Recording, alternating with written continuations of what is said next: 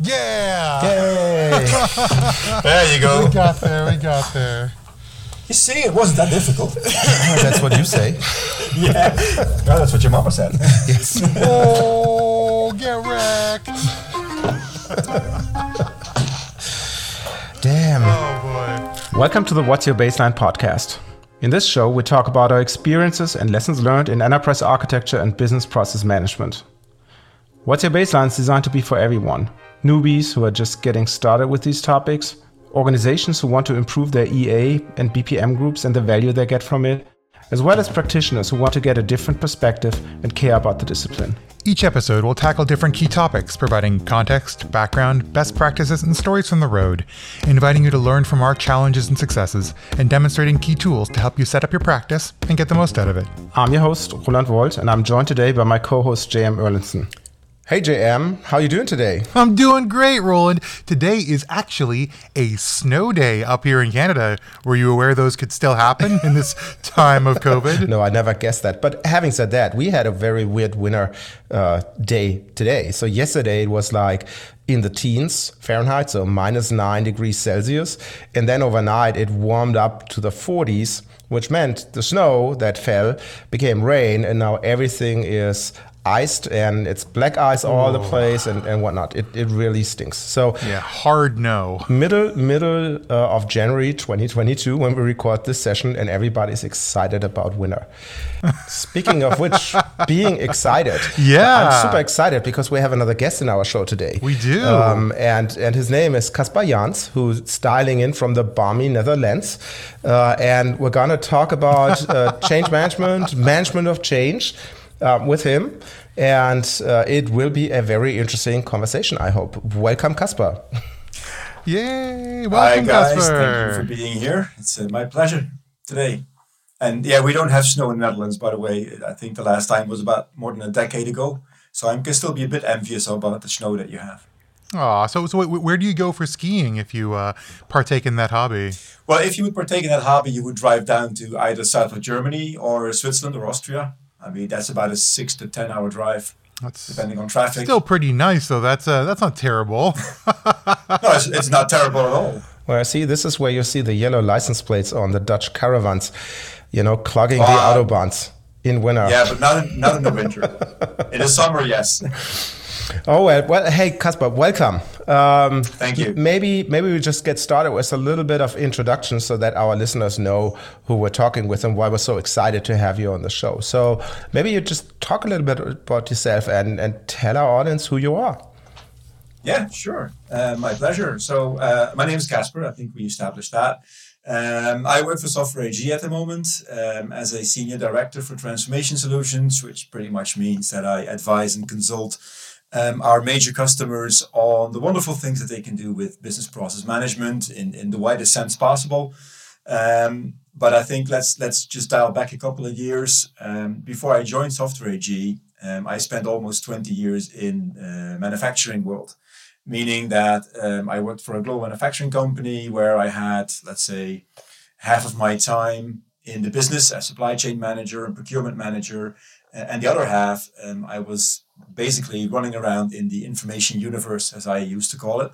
So I was doing SAP projects, auditing them actually. I was managing a BPM center of excellence for a couple of years. And that's where I also got in contact and got my experience with management of change. So that's going to be, for me, it's going to be an exciting talk anyway. Well, I feel sorry for you.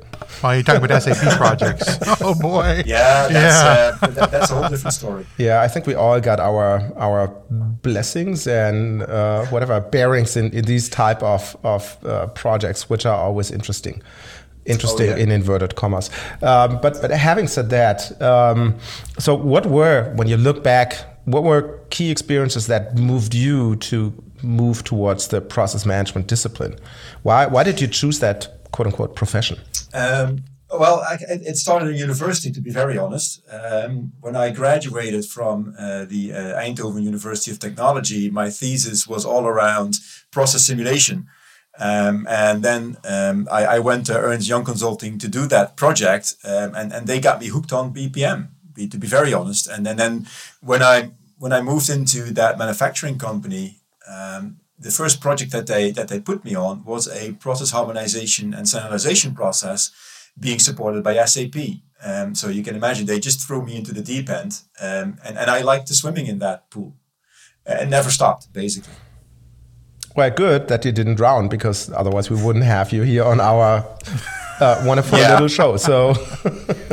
But isn't that how we do it all the time, right? Our experiences help shape what we do, and we find things we love. I mean, I feel like when I moved away from manufacturing engineering into process engineering, I was like, oh, isn't that something cool to discover?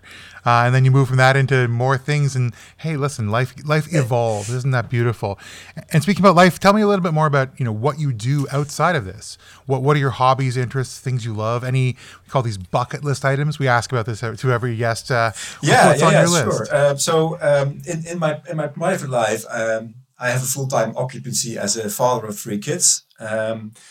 They all have, of course, attention, desires, and requirements. So I'm more than happy to fulfill those. Actually, one of my kids plays sports on a fairly high level. That takes quite some time driving him up and down to the practice grounds and to games. And besides that, I love playing an occasional video game. Even though I'm pushing 50 almost, I still like a game of Fortnite now and then. I listen to music, watch movies a lot. And if you talk about bucket list, there's one thing on my bucket list that I'm dying to do, and that is together with my wife around Christmas, go to New York, go to Radio City Music Hall, and see an episode of The Nutcracker dressed up in a tuxedo and anything posh. That to me sounds like such a great experience. That's on my list to do sometime. And make sure that you wear a real tuxedo, not a Canadian tuxedo, right, JM? Wait, are you saying a Canadian tuxedo is just a Mountie uniform? Wow, okay. It's a matching jeans pants with a matching jeans jacket. Come on. So now you're saying Canada's stuck in the 70s, is that right? I'm not going to disagree. Well, our listenership in Canada will now drop, significantly. Oh, listen. Let me help you there. One of my favorite actors comes from Canada, so let's leave it at that. Ooh, now it's audience. It's your time. Lock in your answers now. What is Caspar's favorite Canadian actor? We'll reveal that at the end of the show, or we'll forget. Who knows? Well, let's talk about actually getting to this show here. It's such a wonderful thing to have you on here and to bring your expertise and context behind the management of change or change management. I mean, tell me, those terms are not interchangeable, even though the words are the same. Tell me about management of change versus change management. What do we mean by these terms? That's a good question. To me, they are two sides of the same coin, or if you want, the yin and the yang when it comes to transformation in businesses. And there are a lot of people that have their own definition of it. So I'll stick to the one that I got used to in my manufacturing days. But change management typically deals with I would say, the soft side of things. So the behavior, the culture, anything that has to do with people. And management of change is a process that you have to make sure that whatever needs to change in the things that you can, I would say, record.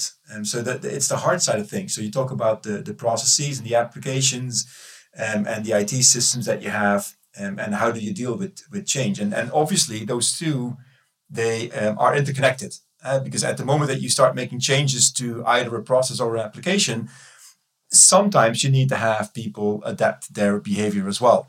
But they have very different centers of gravity. They have very different focal points, I would say. But that, to me, and the bridge between, by the way, just to cross that bridge in the same time, is communication. If you don't communicate and you focus only on one, the other one will fail. Yeah, and we're going to have an extra episode, which will actually air 2 weeks after this episode that we're currently recording with you, where we will cover the people side of org change management and what does that mean, as a little preview. But having said that, when we look at the quote-unquote hard side of change, Caspar, what different types do you see there? What different types of change are we actually talking about? So normally when I talk about management of change, and it depends a little bit on who you're talking to, but very often either they look at process changes, so changes to business processes or maybe to policies or roles. And on the other hand, when you talk more to the IT side of the organization, you talk about the changes into applications. And to me, so process change is one, application changes is two, and of course the combination of the two is a third type of change that you can see, where you both change a process and an application at the same time.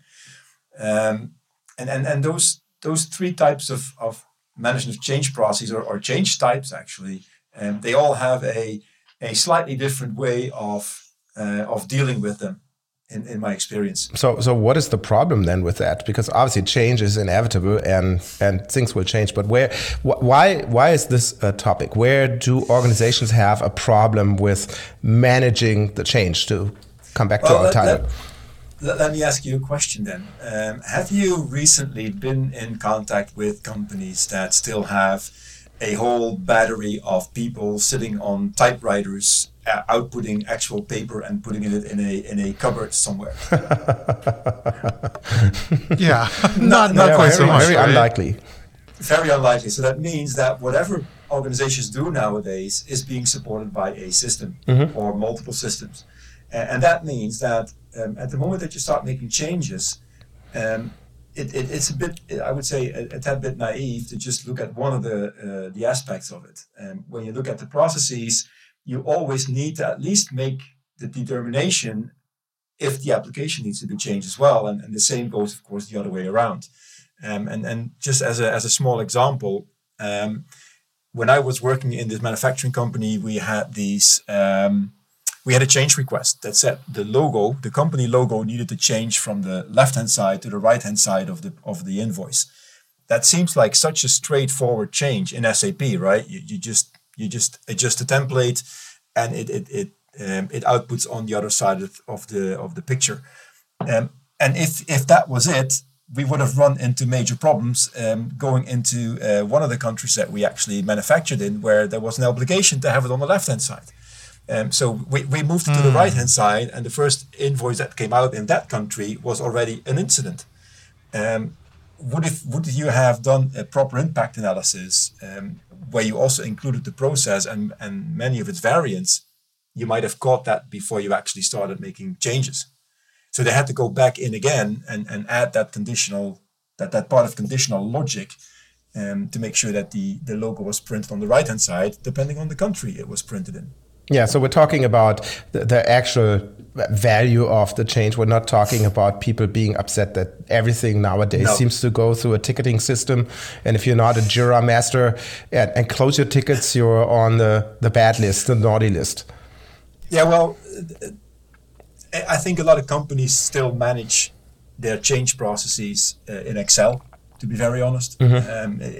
Ticketing systems are being used, but very often only in the IT side of things, because that's where it's most often used in my experience.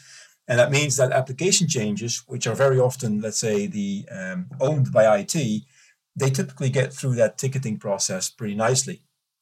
But process change, on the other hand, they can originate anywhere in the organization, and they don't automatically end up in these kind of ticketing systems. So the question is, do you have transparency in what's going on in your organization anyway, because of that lack of consolidation? Right. And talking about consolidation, I mean, you're kind of alluding to this idea of different types of change. Let's walk through that, because we've talked about the word management. Now let's talk about the word change. What does change look like to you? What sorts of changes are there? What should people be sort of bucketing in order to address that with the types of management of change that they're going to employ? Yeah, so I think we typically distinguish about 4 types of change. And the first one is the easiest one. I would say that's what we call editorial changes. So imagine that you have a whole bucket of documentation, because that's ultimately what we're talking about. So you documented the way that you work, you documented the way that your IT landscape looks like, and all of a sudden there needs to be a change. So an editorial change means that you simply have a typo or you need to change a word somewhere. It doesn't change anything to the way it's working. So very straightforward change. The second type of change is then the process change. where you say, listen, this is the process that we have now. We need to make a change to it, but it doesn't seem to have an impact on applications. And the other one is, of course, the application variant of that. So there's an application change that needs to be done, a security upgrade that has no effect on the process that the application is supporting. And then the last type of change is the combination of the two. And that's the most elaborate one, of course, where you need to look at both changing the process as well as changing the application. And when you talk about managing change, so you stop at the point of the person in what you're referring to. So when you say process change, and really what I think we kind of see this in the same thing as a practice change. Those process changes are being enacted by people, but you wouldn't use this discipline to feed into learning and development directly. That would be a separate conversation, right? Yeah, that would be a separate conversation. So your process change obviously can have an impact on the way that people practice it and do it. And that could be an outcome of your management of change process, but it's typically not. Well, it could be included in what you call the post-transfer activities of a change. Mm-hmm. Yeah. Well, wonderful, and it's good to see those things called out here. And so we're not going to look at the learning development side today. We're just going to be looking at how that change inside. Okay, and Roland, you had a question here. Yeah, so I'm curious now, and I completely understand. Obviously, your 4 different types of changes. When I think about our listenership. Typically, these are architects, these are process managers, people who are tasked with implementing that process. How do you see the role of these individuals in that process? Is it something that, and to make it very, very clear on both sides, is it something, if you have a process change where you just say, oh yeah, business unit, you figure it out, here you have $200,000 to hire your Six Sigma lean person, and you just make it better, and I buy my solution?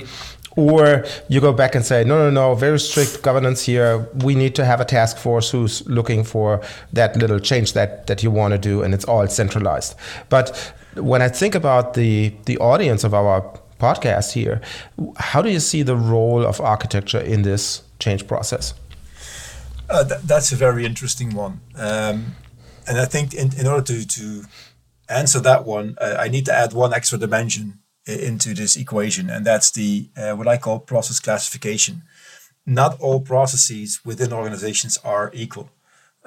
Some are more equal than others, so to speak, just to quote a famous book. So there's 2 different types of processes, I would say, that I very often use. So you have either differentiating processes or non-differentiating processes. And the differentiating processes or core processes are very often being centralized, standardized, put into shared service center modes. And the non-differentiating ones typically end up with the ownership within the business unit that actually has that process. Oh. Now, when you talk about management of change, I would certainly suggest or advise or recommend, however strong you want to put it, I leave that up to the listener, to centralize at least the intake and the impact analysis of changes. So it doesn't matter what kind of process you're actually changing. It doesn't matter if it's a small change or a large change. Make sure it's being centralized via that one process that you have. You can use that ticketing system for it if you want, and say, listen, all of the change requests, whether they come from incidents or from Lean Six Sigma improvement projects, they all come into one process. And then you have a cross-functional group of people. It doesn't need to be big. We typically used 5 different roles that would come together, look at the change request, and then we had a threshold, but within 48 hours, business hours in this case, real hours. So within 2 days, they would render judgment on the change request to see if it was feasible and desirable. And if that was so, then it would continue throughout the design and build and deliver phase, where then you would see that difference between differentiating and non-differentiating processes.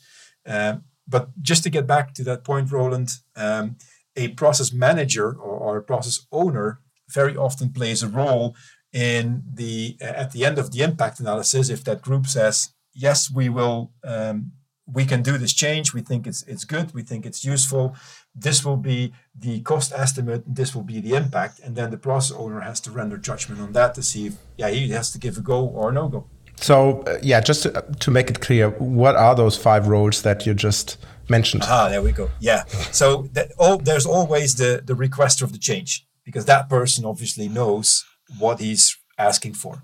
Then there is a central process expert for that particular functional domain. So if you talk about a purchase order activity, it's the procure to pay process expert from a centralized function. So that's the person that oversees the whole procurement area for the entire company. And then there is always a finance expert, because in the end, everything ends up with money, whether you like it or not. There is an IT expert to make sure that you have the impact on the application side covered. And finally, there is a risk expert, risk and control, because in the company I come from, that was really important part, to make sure that whatever you did not create any problems, for instance, with the 4 eyes principle or with your authorization profiles. Because very often when you talk about, for instance, role changes because of other authorizations, you need to have that risk check in there as well. So those 5 would always, and the composition, of course, would depend on the type of change that would come in.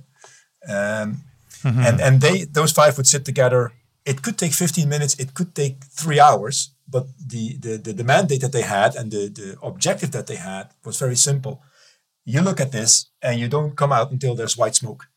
I did have a question about this in particular on the effort required, because what you're talking about feels like it's something, and if I was, sitting as an organization or a practitioner listening to you say this, it feels like a lot of additional burden you're not thinking about today. We have an expression though in the podcast, you're going to pay for it somehow. Yeah. So what's the business case you often make to say, okay, let's regiment this and let's centralize this, because I'm assuming right now this is kind of getting done, but only halfway in BUs. Yeah, and the rationale behind it is typically what we call the rules of 10, meaning that whenever you let an error exist in the process, every step that process takes multiplies the effort you need to make to correct that effort by 10.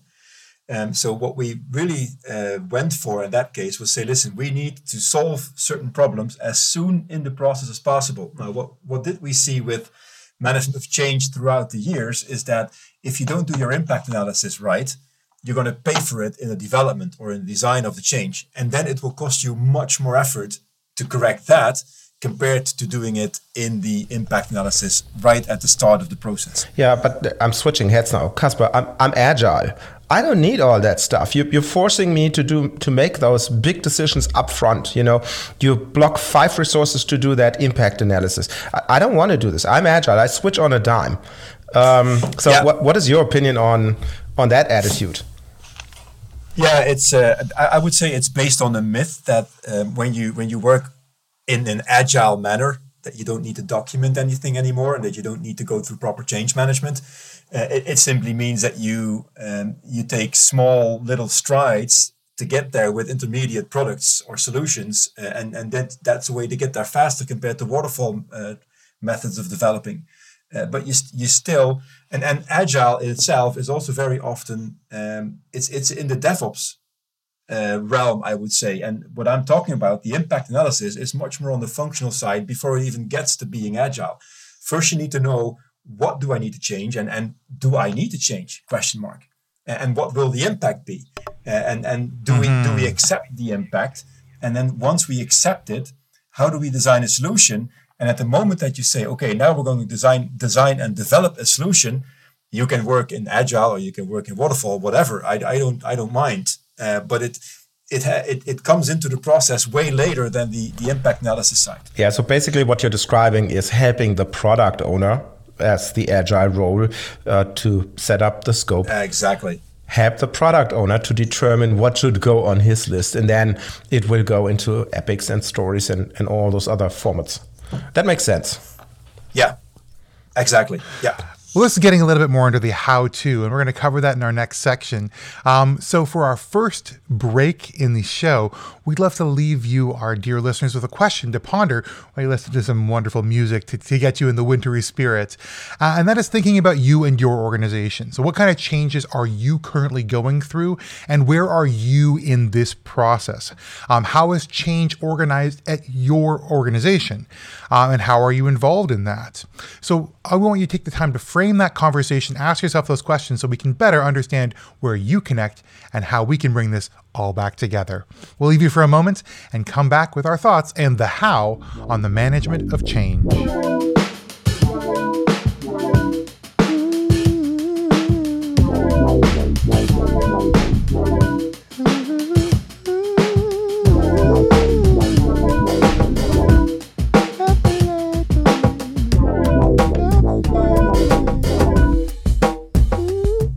Welcome back to the second segment of the show today with Caspar, talking about the management of change.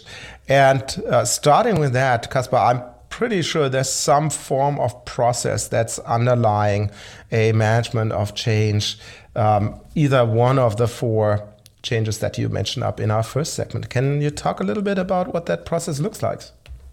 Yeah, of course. And I think the first step in this management change process typically is capturing the change request and the change requirements. And then again, they can come from multiple various sources. Of course, you have incidents, you have regulatory changes by your government. I live in the Netherlands. The Dutch government likes to change the rules from time to time and then expect you to very quickly process that into your application and process landscape. And then at the moment that you captured it, the first thing that you would like to do is that impact analysis, making sure that you understand truly what is the actual change and what type of impact might we expect on other processes, on other applications, anything that you already have on the radar, so to speak. And I think this particular step also underwrites the importance of having that single source of truth repository that many companies now working on, where you have your processes and your application landscape brought together. Your enterprise architecture really is key here. Once you get past that impact analysis stage, the next one that you do basically is design. So if you come to the conclusion that yes, we do want to do this change, it seems desirable, it seems effective, the first thing you're going to do is, okay, so how are we going to solve this high level, and what kind of cost estimate would be attached to it? And once your process governance has rendered judgment on the cost estimate, you can move on to the last two phases, which are typically, or last three actually. So you build, you test, and you deliver. I think these are very straightforward, standard DevOps stages. And whether you do this waterfall or agile, that's up to the organization, as long as you go from the approved design and make sure it actually ends up in production with the people being trained in the fact that there is a change. Yeah, but I think you missed one more step, right? Which is basically the measurement step or the analysis step afterwards. Once you went live with your change, and then whatever, 3 months, 6 months after, you want to know, did we accomplish what we wanted to do? Yeah, absolutely. But and that's an interesting topic, because that's typically where process mining comes in. And if this is the control phase that you have in your DMIC from Lean Six Sigma. So you implemented an improvement or a change. How do you make sure that you actually reap the benefits from it? And that's obviously the sustainable, I would say, control phase that you have at the end. So you're right about that, Roland. And I wanted to ask a question about the decision-making process in here, because it sounds like to me that in your third point, the design of change, there is at some point in time a decision around financial outcomes and impacts. How do you build a business case in this framework? Is there a business case required to be developed? Who's developing that, and what are they using? Yeah, so I think that depends a little bit on the severity of the change. If you're talking about small changes, very often what you see within organizations is that each of the process owners, they have their annual change budget. So they say, for instance, in the company where I came from, the process owners had about 200K of change budget. So any type of change that they thought were good, they could be funded from that budget.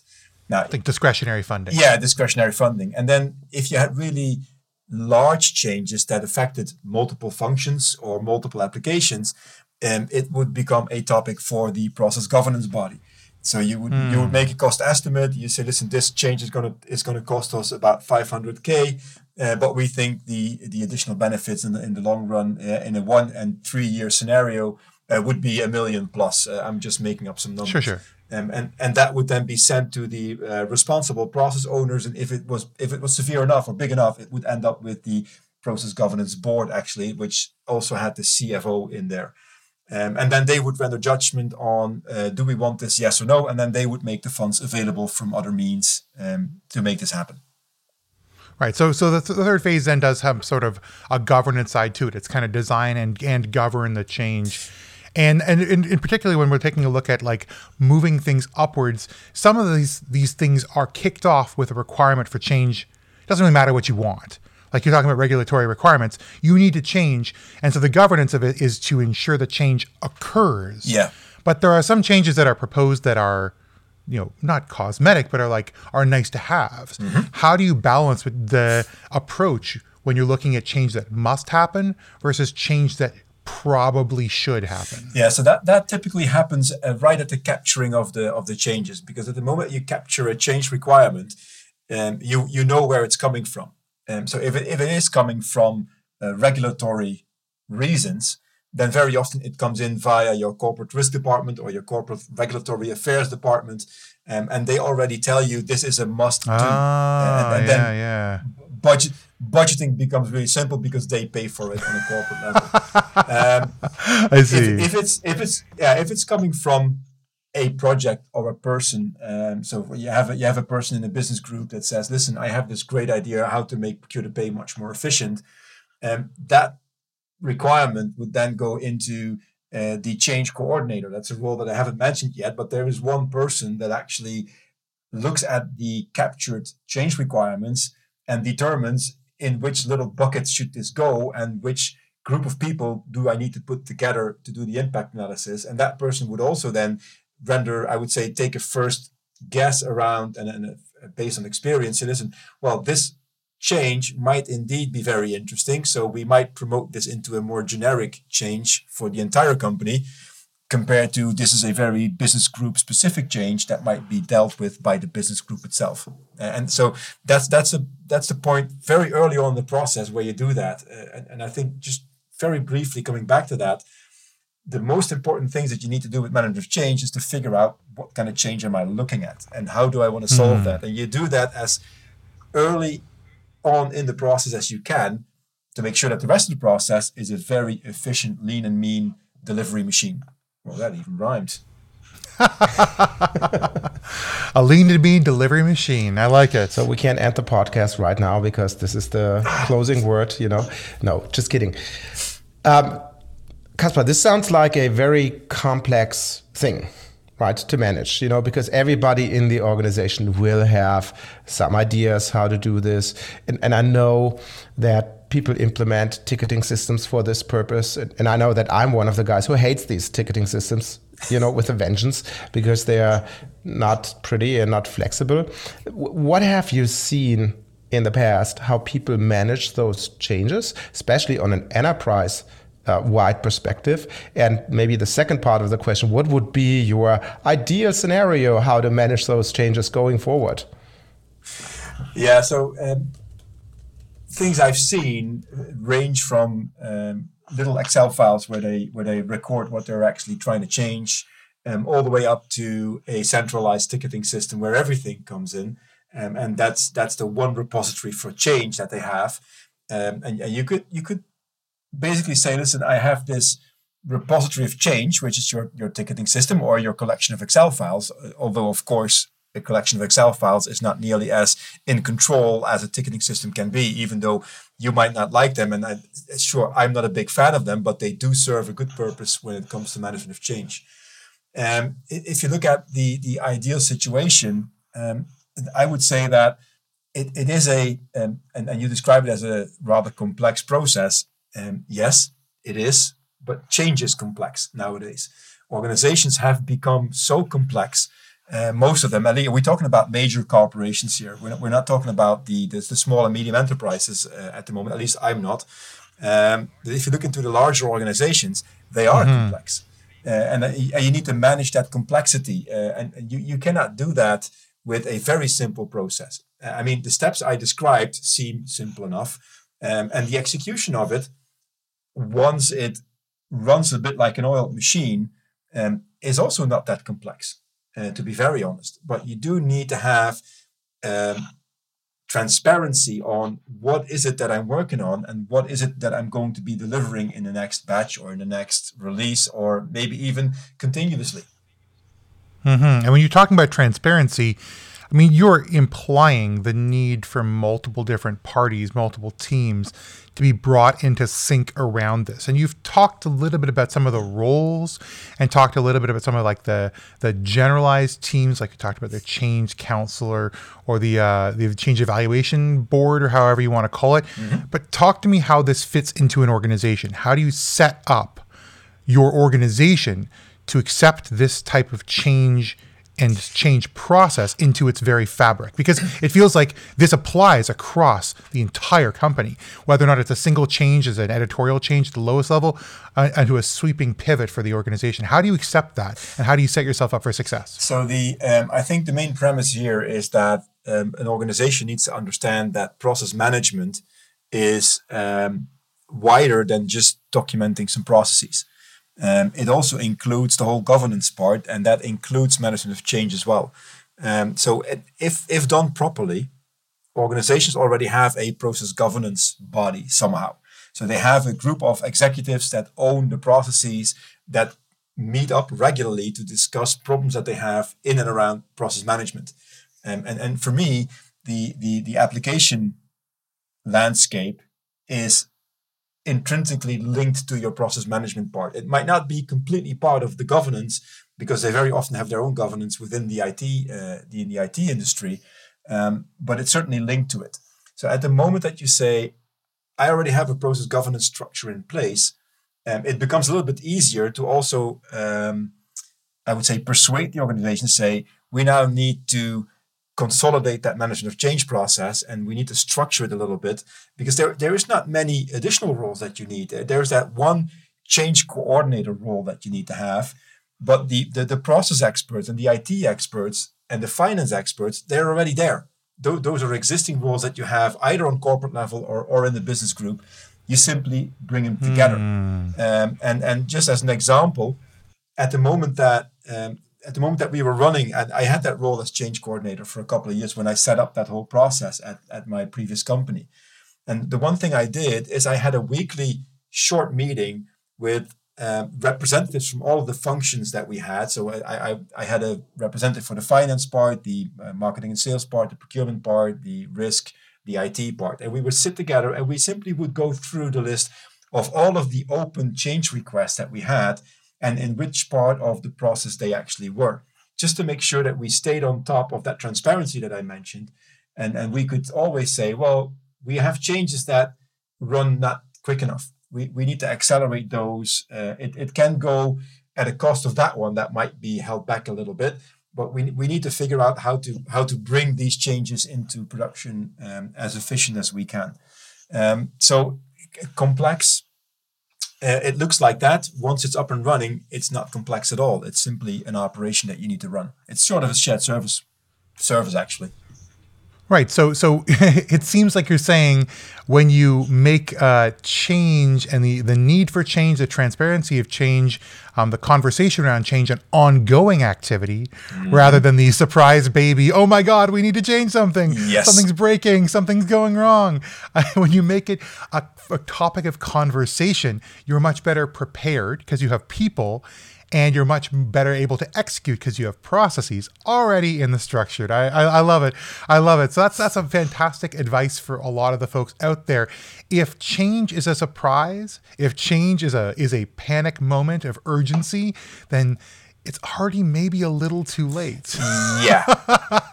Yeah, absolutely. So set yourselves up now for success so that when the change comes, and it is a coming, then you're ready to address it with your whole organization in alignment. Yeah, and that transparency seems like a really important part of that. And there's one thing I'd like to add to that, because I like the way that you rephrase it. At the moment that you're implementing a change and you notice that you're going to have an unexpected side effect anywhere else in the organization, then that's a clear sign that that you're not doing your impact analysis, or you're not doing it right. One of the two. Surprise! Someone else is going through pain because I wanted to change. I mean, I'm not that naive that I think that you can predict everything, but you can predict 90% of what's going to happen when you change something. At the moment that you have a clear view on your processes and how they link to your application landscape. Mm-hmm. And actually questions for you then along those lines, because you're obviously offering incentives in some way to other departments to give you information. How do you bring those people into the fold? How do you convince them as part of your process that they need to be involved? Is it a mandate?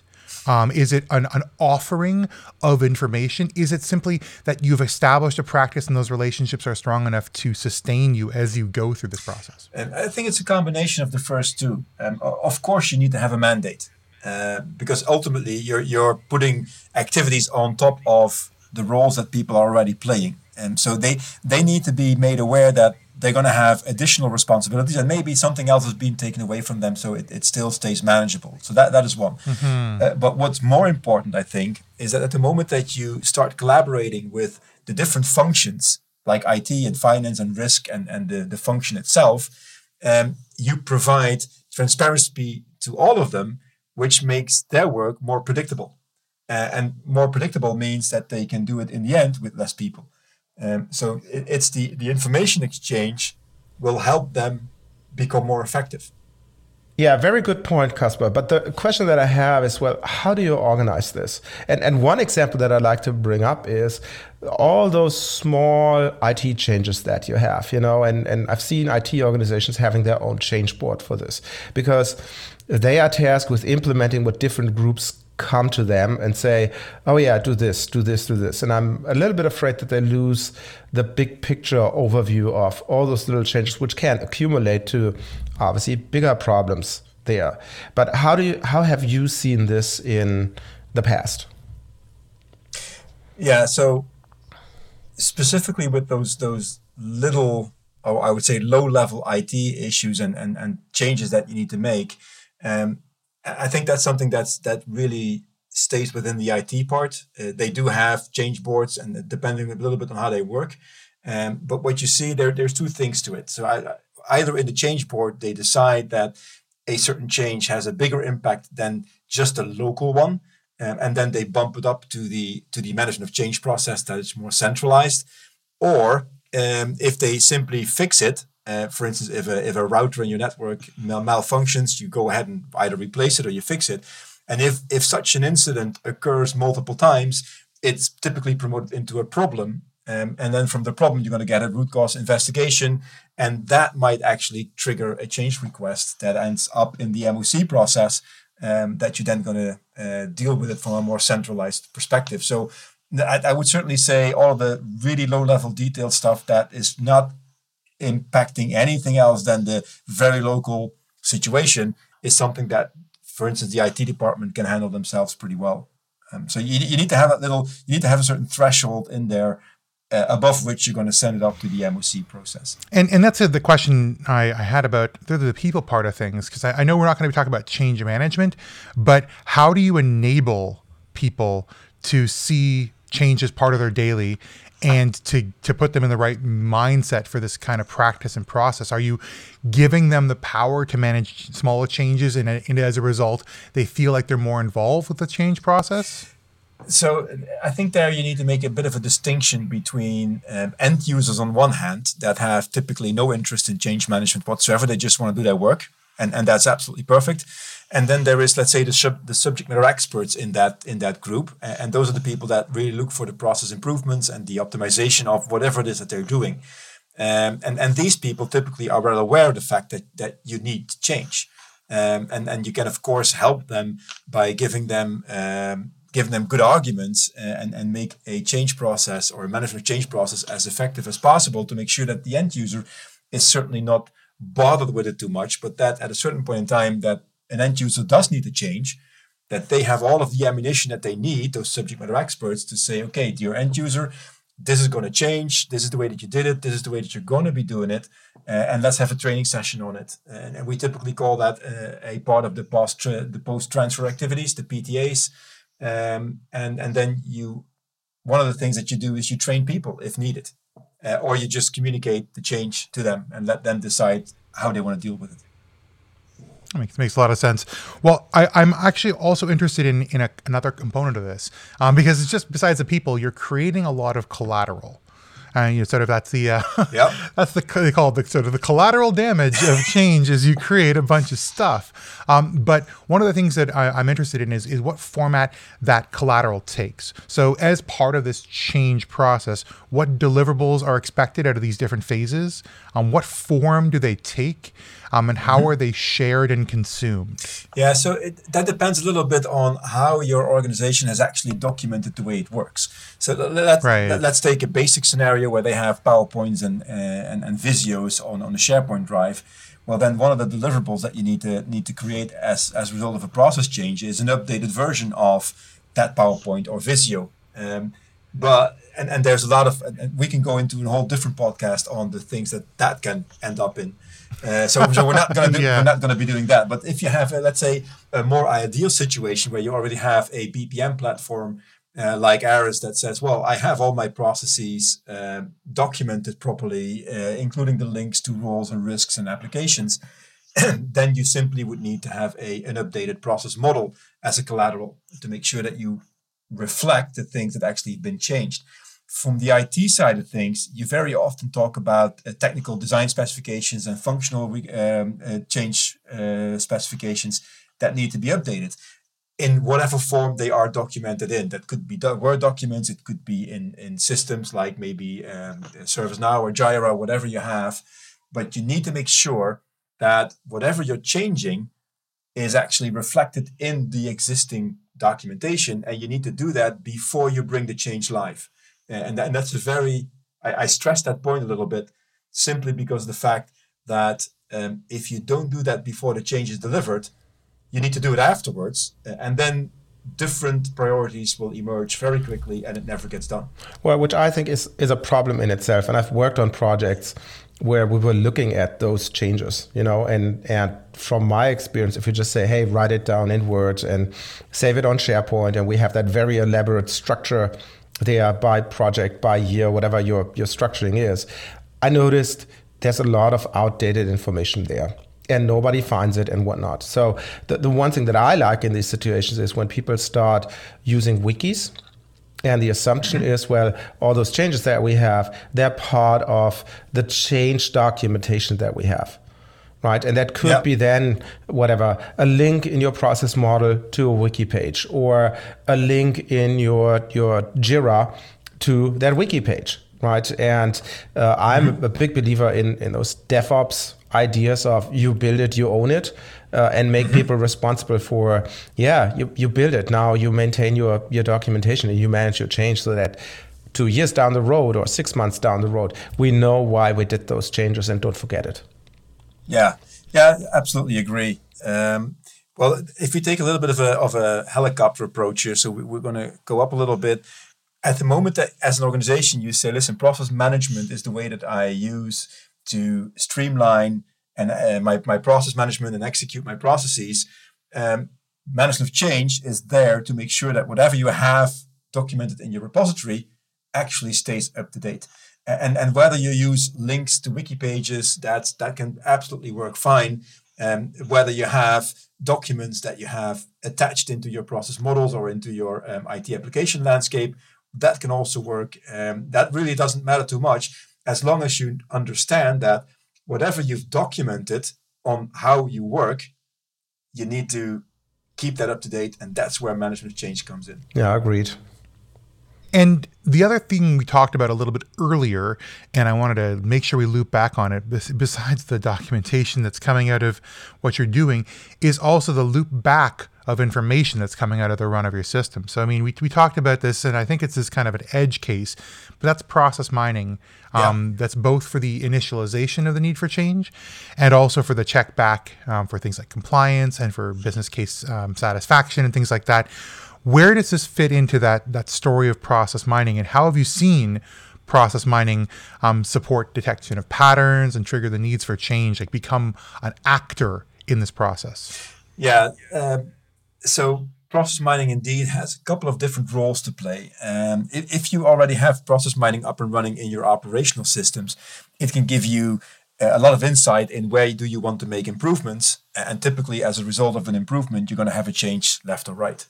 But more interestingly, I would say for this discussion today, this conversation is if you apply process mining to your management of change process, you're going to get very valuable insight in the way that certain changes run through the whole process, because it also captures the involvement of all the different parties in management of change. It's not just the corporate level or the IT folks, it's also the business group that initiates the change, because they also have activities in that process. So as a quick example, when I ran the management of change process in my previous company, we added process mining to it. So we connected the SAP systems to it. We connected the SAP Solution Manager to it. We put the information from the ticketing system, that was in this case Remedy from BMC, into it. And we quickly found out that, yes, changes did take a long time to be delivered. And the business groups were complaining about it. But the main root cause for the long lead times actually were the business groups themselves, because they took very long times in signing off on the cost estimate, or actually executing the user acceptance testing, so the UAT testing. And once we made that transparent, they stopped complaining, so that was good. And they started acting. That's the first benefit. Well, and they started acting quicker, so the lead time also went back. So we went back from 9 months on average to about 3.5 weeks after a series of improvements to the MOC process. And that makes you, I come back to that term, as a business, that makes you much more agile, because you now have the capability to much quicker respond to changes, because you can process them quicker throughout your process and application landscape. Yeah, that makes sense. And it's quite impressive to, cut it to a third over time. I can imagine there were a lot of unhappy people on the way to get there, because they had to change how they do things. But it was appreciated. And a part of that was also going back from a semi-annual or a biannual delivery release into continuous delivery. That helped a lot, of course. But it was the predictability for the business groups on knowing exactly where my change is and when can I expect it. That was the biggest benefit that they indicated afterwards. So listen, we now know what to expect, so we can organize ourselves for it at the moment it comes. Well, that is a very good segue, Caspar, to the questions that I have to our audience listening to this segment of our show. So please think about, what's your next step with change? How can you work in your organization in partnership with your change team? I'm going to leave you alone for a couple of seconds, and we're going to play some nice music, and then we're going to come back and close out the show.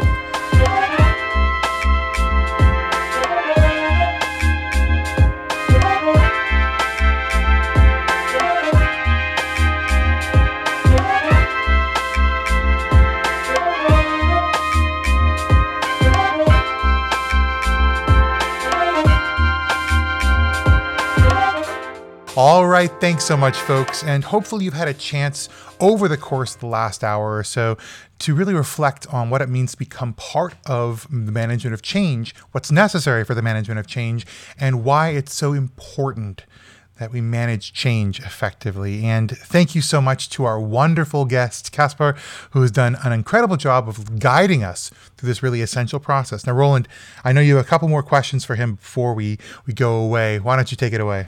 Yeah, so first of all, Caspar, also thank you from my side. I think a very interesting conversation that we had, and I appreciate you being on the show. Having said that, where can people listen to our show today, find you and reach out to you and continue the conversation with you? Oh, sure. Well, first of all, it was my pleasure to be here. I enjoyed it very much. So if you're trying to find me, you can of course go to LinkedIn, look up my name, and connect to me. I'm always open to connect to people. You can find me on Twitter, where I frequently tweet around the world around BPM. Just ignore the Dutch tweets; they're much more personal, I think. And then finally, of course, I read and I write a weekly blog on theariscommunity.com on the BPM blog section. Where I think you will have a link somewhere around Roland for that. And that's where you can find me. And you can always reach out to me via one of these 3 platforms, and more than happy to engage in any kind of conversation. Yeah, and we definitely will put the links into our additional information section of the show notes so that you don't have to take notes while driving and getting to the right place. If somebody reaches out to you, Caspar, what is the topics that you're offering to them, or what would be conversations that you would like to have with people? Yeah, so the conversation I typically focus on are what are the things you can do with process management in general, and also management of change more in particular, of course, because to me it's part of BPM, and how we can support you with that. And it can range from strategy to implementation to rollout, whatever you like. I'll more than happy to have that conversation. Well, thank you so much again. This was a lot of fun, and another thank you, but this time to our wonderful listeners. Thank you so much to everyone for loving and supporting the What's Your Baseline podcast. We're watching our numbers go up and up and up of listenership, and it really feels good to be connecting with our industry and some wonderful listeners who are part of our community. So thank you again. Please reach out to us. You can find lots of information at what'syourbaseline.com, but you can even email us at hello@what'syourbaseline.com. Or if you're listening to this on Anchor, you can leave us a voice message, which is great. We can hear your wonderful voices along with our own. And of course, please make sure you leave a review and a rating in your podcatcher of choice. That helps us to find more loving ears for our next podcast show. And if you want to find all the show notes and lots of links, tons of great thought, go to what'syourbaseline.com/episode 16, where you'll find all the information about this episode. And of course, once again, what'syourbaseline.com for everything you might need around the whole transformation of enterprise architecture and business process. Well, thanks again to everyone for being here. Thank you so much to Caspar for joining us. And as always, I've been J.M. Erlandson. I'm Caspar Jans. I'm Roland Wold. And we'll see you in the next one.